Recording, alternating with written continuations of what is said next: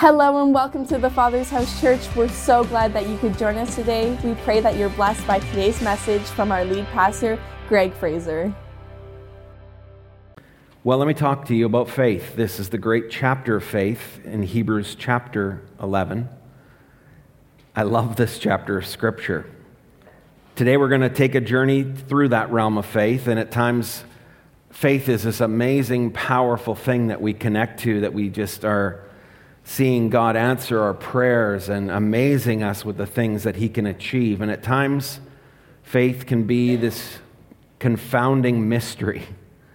You know, sometimes we pray prayers and they don't seem to be answered, and the ceiling seems to be this glass wall that we can't get through, and we feel, God, where are you? Why aren't you answering this prayer?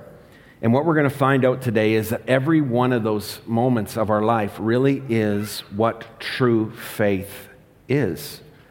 You'll see believers who receive everything they pray for, and that others who say, man, God, why did you not show up in this desperate moment of my life?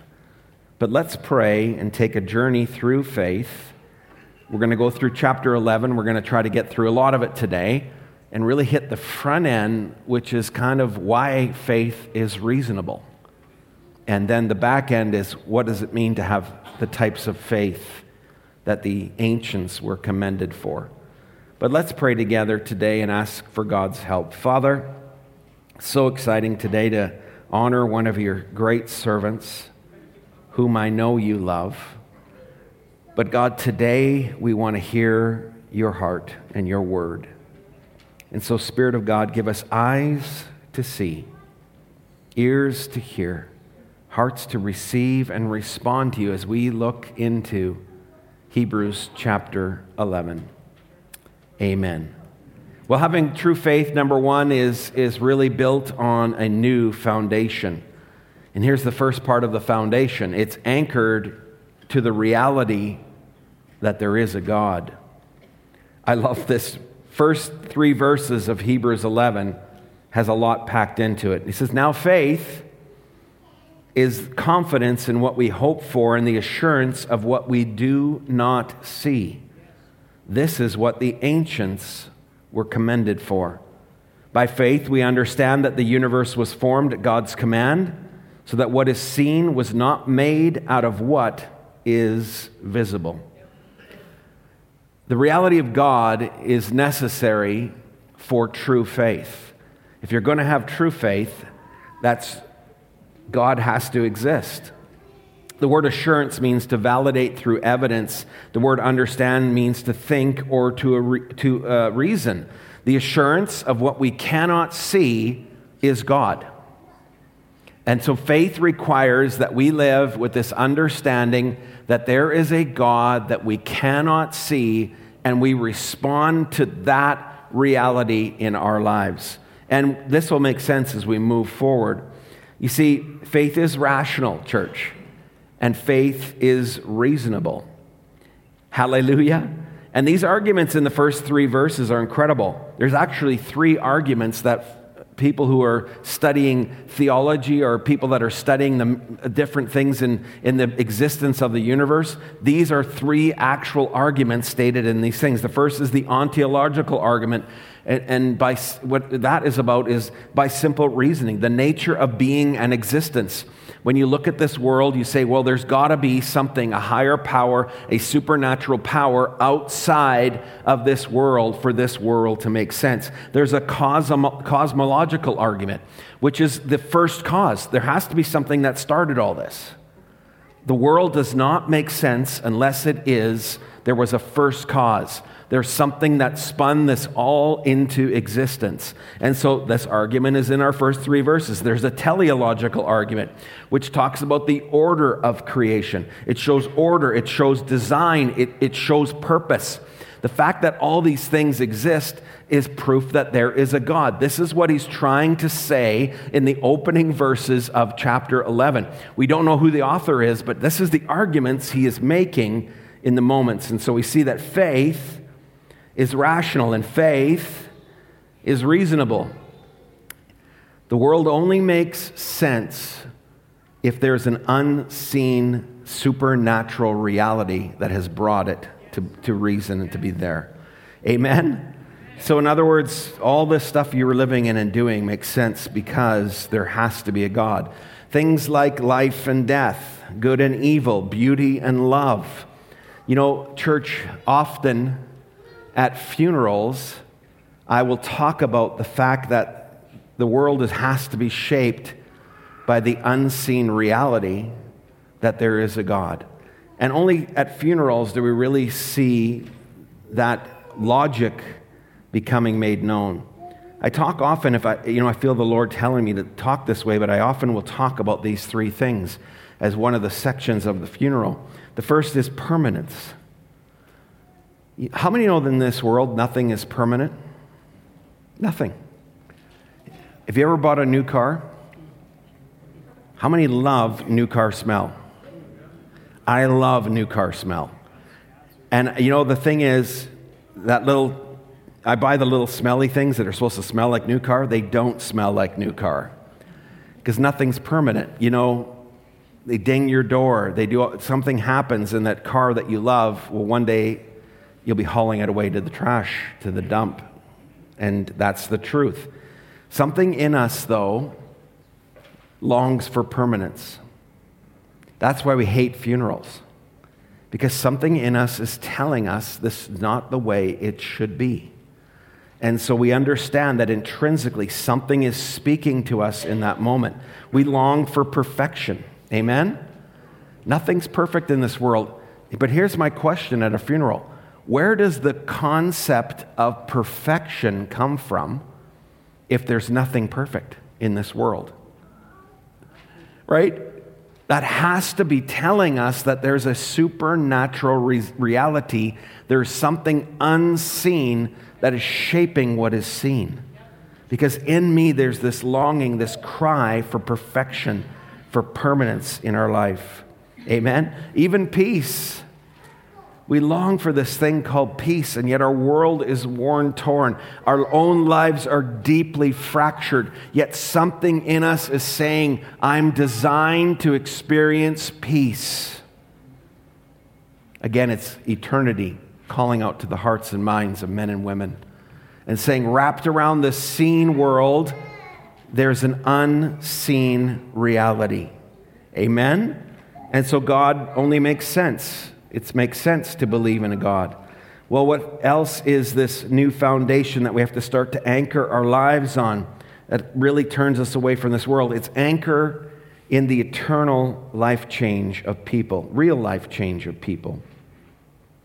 Hebrews 11 says this, by faith, Abel brought God a better offering than Cain did.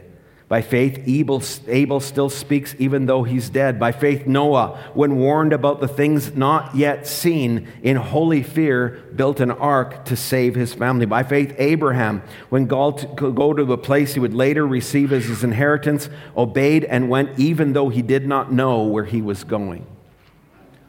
And so we see these things. Abel sacrificed the best of the first fruits of his life. He took his flock and he took the best animals. He didn't just take some of the animals. He didn't just take, something that was like, this isn't the best, but it'll be good enough. He took the best and brought it to God, and he sacrificed it to God as an offering. But his brother Cain, he just brought some of the produce of his land.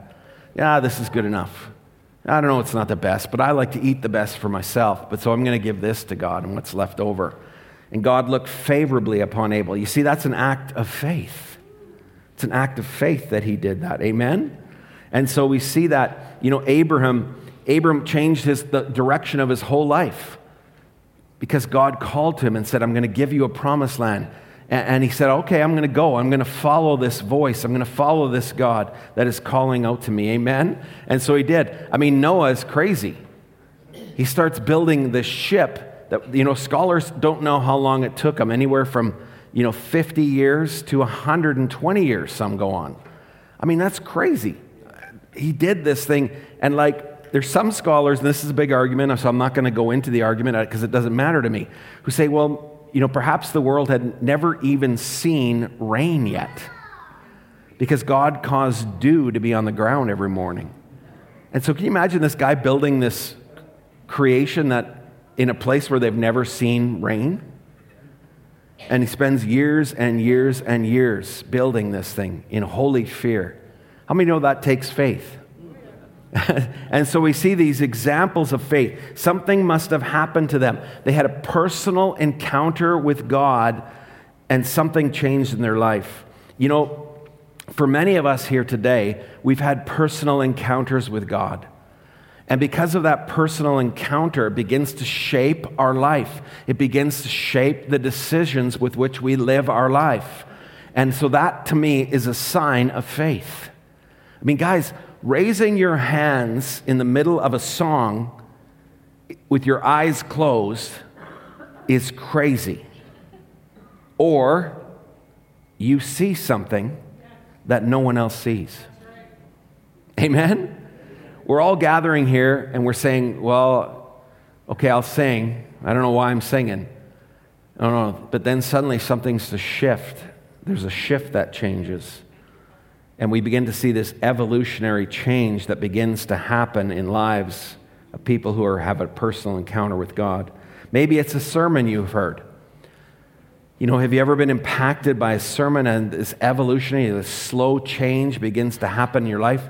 You know, I can remember a sermon that I heard one time by my pastor at that time, David Hazard, and he talked about living a principle-centered life. And he pulled 3 points out of this message in 1 Corinthians, and he asked 3 questions. And he said, if you can answer these 3 questions, you have permission from God to begin to enter into those things. He said this, if you want to live a principle-centered life, you know, does it glorify God? Does the thing you're doing glorify God?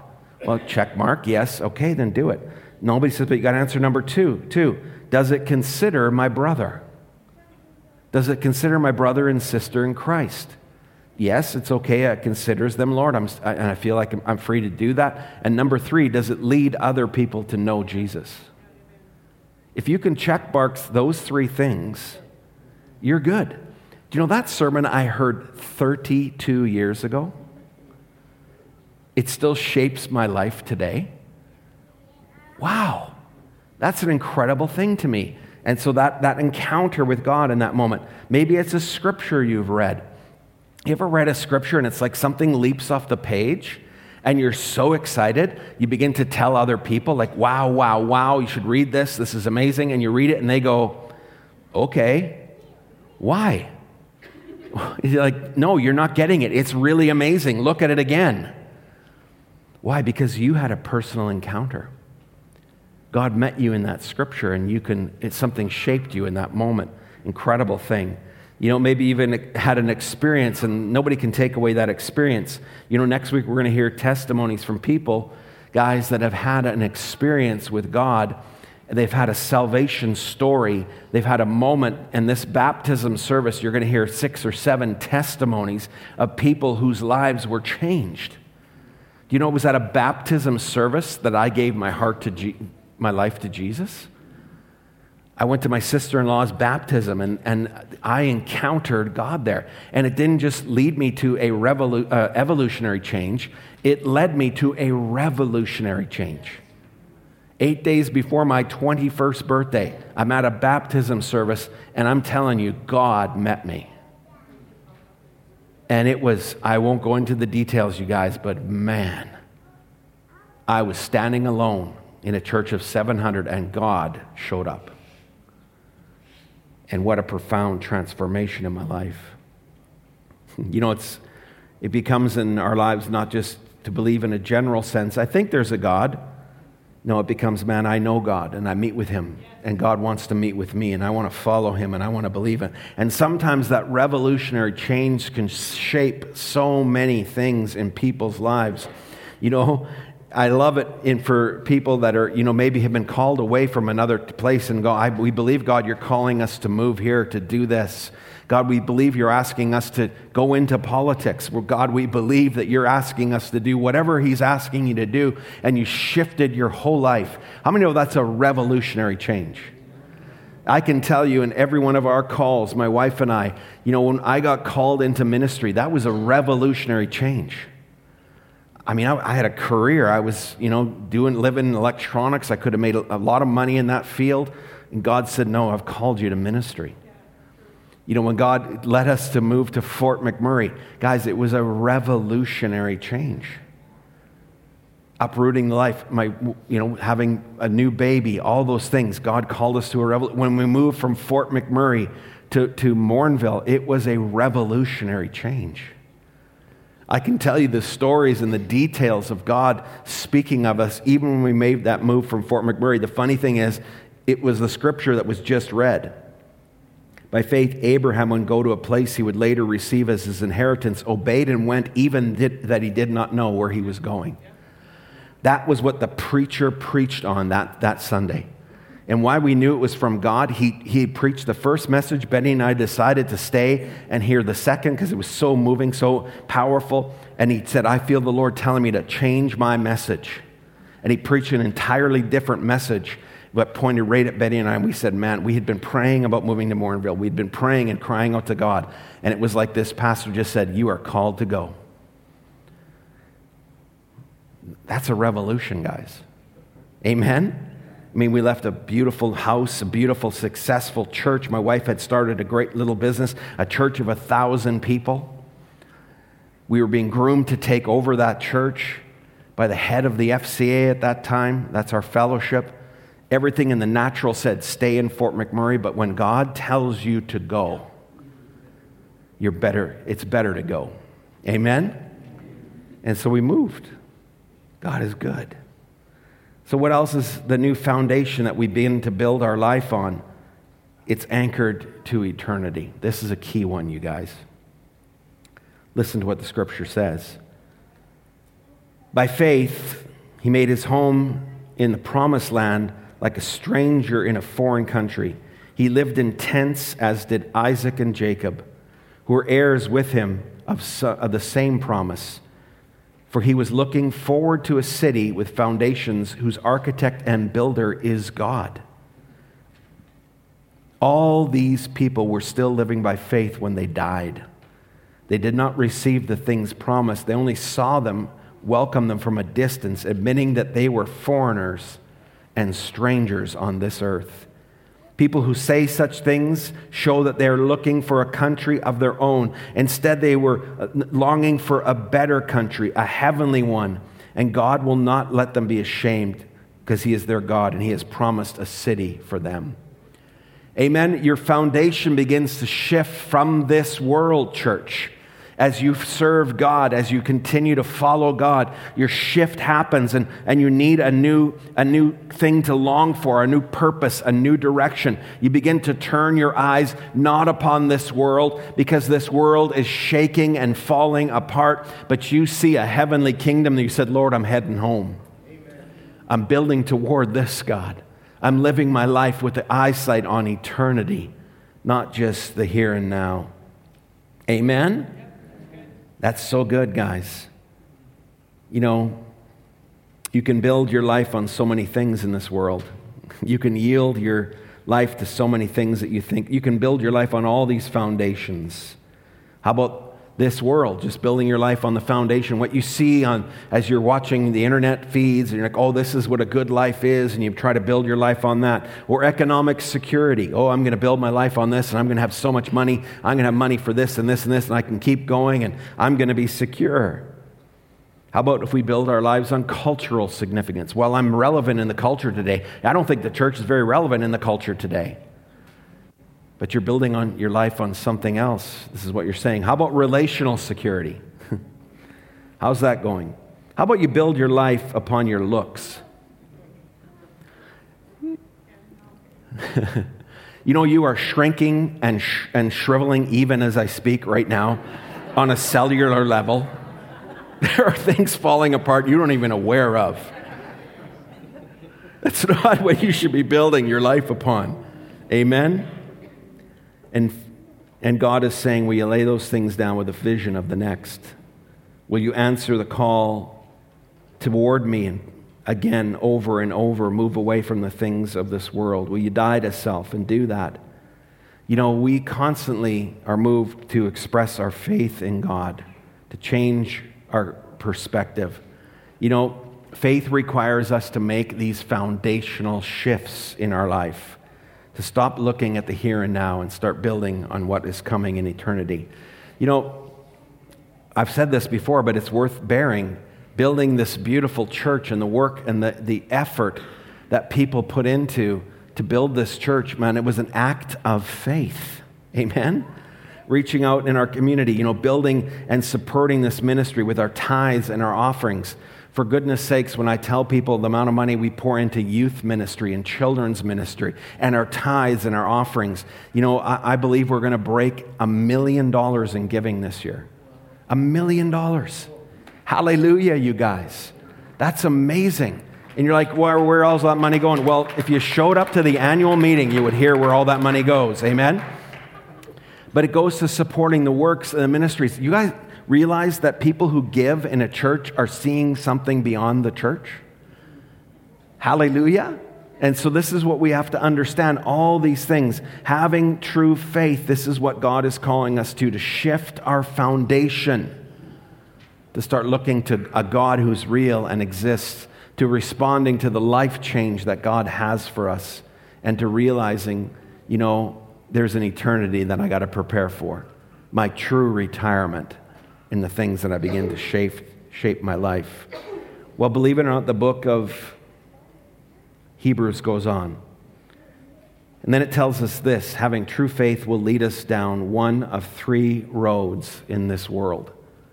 And these are the things that we need to understand. Number 1 is a faith that sees. It's our favorite kind of faith. Let me read it to you. Hebrews 11, verse 32. What shall we say?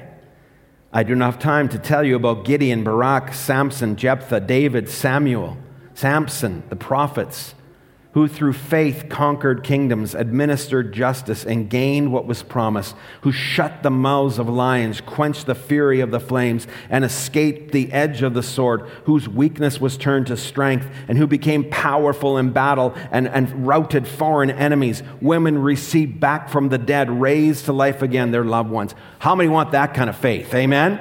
Woo! How many want that kind of faith? Yeah. Now, here's the thing. Sometimes we in churches, it's the only kind of faith we preach. Faith that sees the answer. Faith that receives the answer. And we're like, yes, yes, yes, that's true faith. You know, think about the Israelites passing through the Red Sea and the wall of water on both sides. Can you imagine? And you're walking through, 2 million people are looking at fish, you know, trying to get through at them. I don't know what's there, but it's freaky. And you're walking through on dry ground. How many know that's a miracle? The walls of Jericho falling down because of walking around it 7 times and praising God. David defeating Goliath. That's faith. Daniel in the lion's den.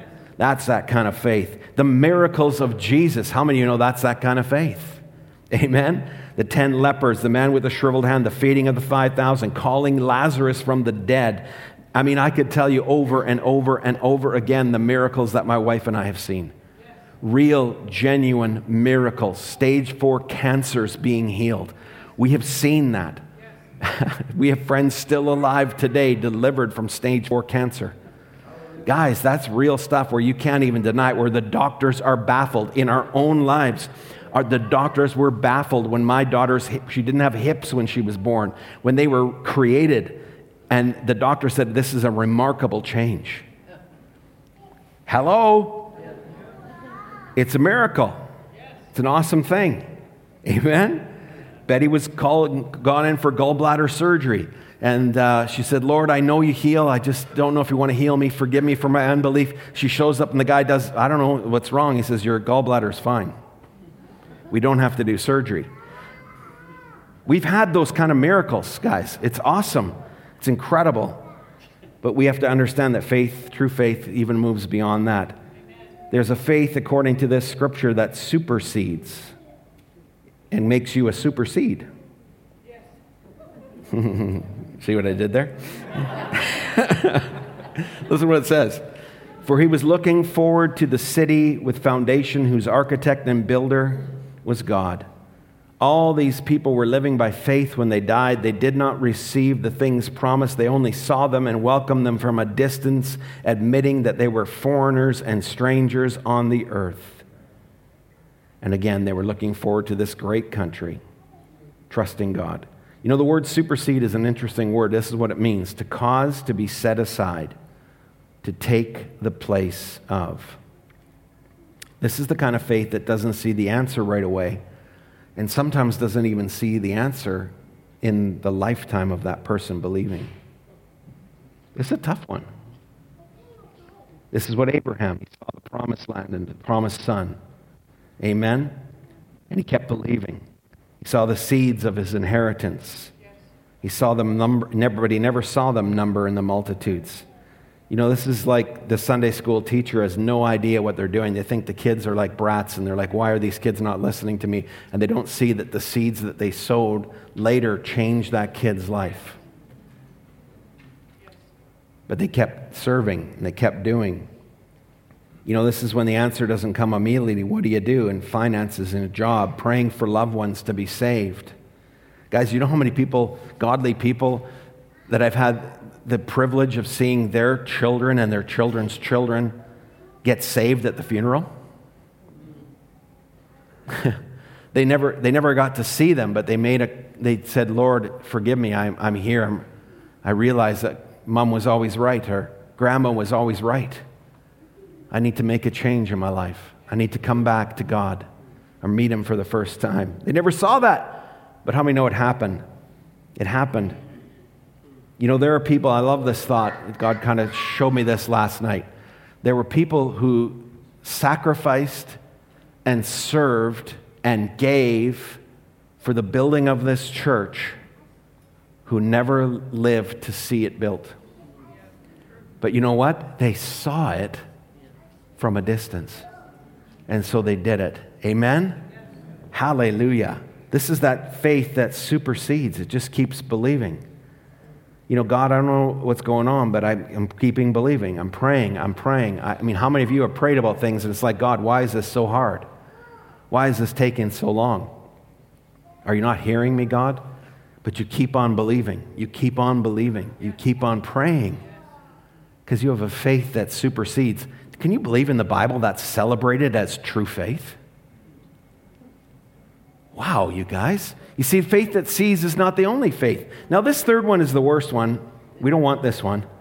And that's a faith that suffers. And yet there it is in Hebrews chapter 11, the champions of faith. There were others who were tortured, refusing to be released, that they might gain even a better resurrection. Some faced jeers and flogging and even chains and imprisonment. They were put to death by stoning. They were sawed in two. They were killed by the sword. They went about in sheepskins and goatskins, destitute, persecuted, and mistreated. The world was not worthy of them. They wandered in deserts and mountains, lived in caves and holes in the ground. These were all commended for their fate, yet none of them received what they had been promised. That's a faith we don't hear preached about very much. Yet there is a faith at times that suffers. We don't like to talk about that one.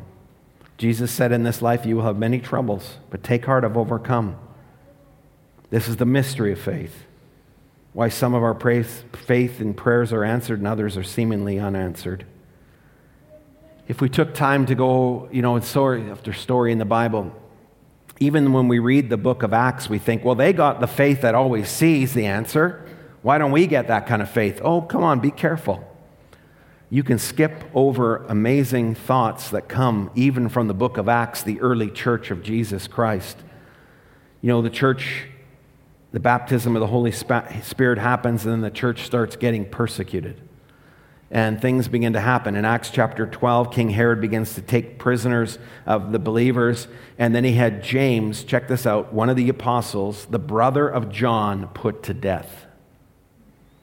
Sad.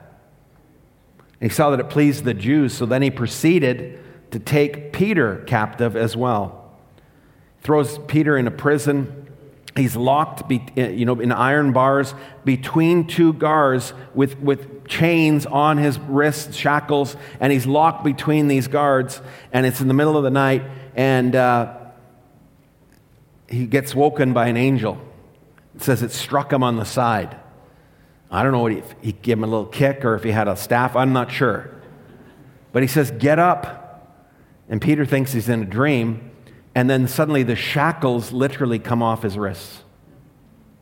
And the two soldiers next to him are sleeping. And he gets up. He says, put your cloak on. So he does. He begins to walk. As he's walking, the doors of the prison doors start to open. Right till they're outside. And Peter's like, man, this is quite a dream. This is a cool dream, God. I mean, this is awesome. And then the angel leaves him and he realizes, I'm awake. It's cold out here. So then he goes to the church where he knows the church gathers, and he starts to pound on the door. And guess why they're gathered there? They're praying. How many know prayer is an act of faith? Craziest act of faith. And he pounds on the door, and the servant girl comes back to all the people gathered for prayer. He says, Peter's at the door. And they say to her, the people of faith that they're praying, they say to her, you're crazy. It must be his angel. Well, first they say crazy. He comes back and says, no, it's really Peter. It must be his angel. They open the door and find out it's really Peter. And Peter says, go tell the rest of the brothers. I've been set free, blah, blah, blah. Great story. Amazing story. But it leaves us with one question, which we're going to talk about as the band comes back right now. This is the hard question of this story that we can miss. It's such an easy question to miss.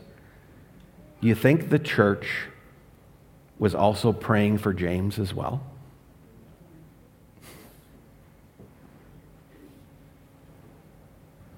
Come on now. Do you think the church was praying for James as well? Yeah. Yep. We have to believe that.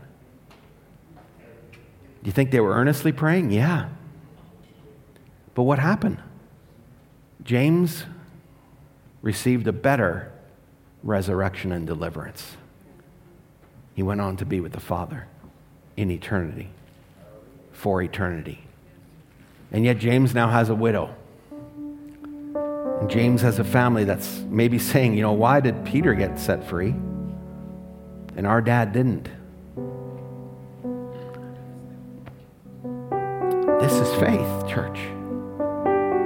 This is the power and the pain of living a faithful life. A life that says, God, I'm going to believe you for this miracle, but come what may, I'm still going to believe you. That's the invitation today. Will we have that true kind of faith that Hebrews 11 offers us? Because here's the truth, you guys. We will win many, many, many battles in our journey of faith. Hallelujah. And we will lose some very difficult battles and suffer devastating losses. Will we still have faith? And we left at times to wonder why some of our prayers are not answered according to the expectation of ourselves or others. We'll be left to wonder, God, come on, what happened here? I say to my wife all the time, when we go through difficult things or we watch families go through difficult things as pastors, we get that privilege of walking with people at that moment. And I just look at her and I say, man, I can hardly wait to ask God about this when I get to heaven. And my wife, in her brilliant wisdom and the fact that her foundations are not in this world, says, Greg, you're not going to care when you get there. Because just one glimpse of him in glory will all the toils of life repay. Amen? Thanks for joining us today. For more on our messages or information about our ministries, you can visit tfhchurch.ca. We hope you have a great week.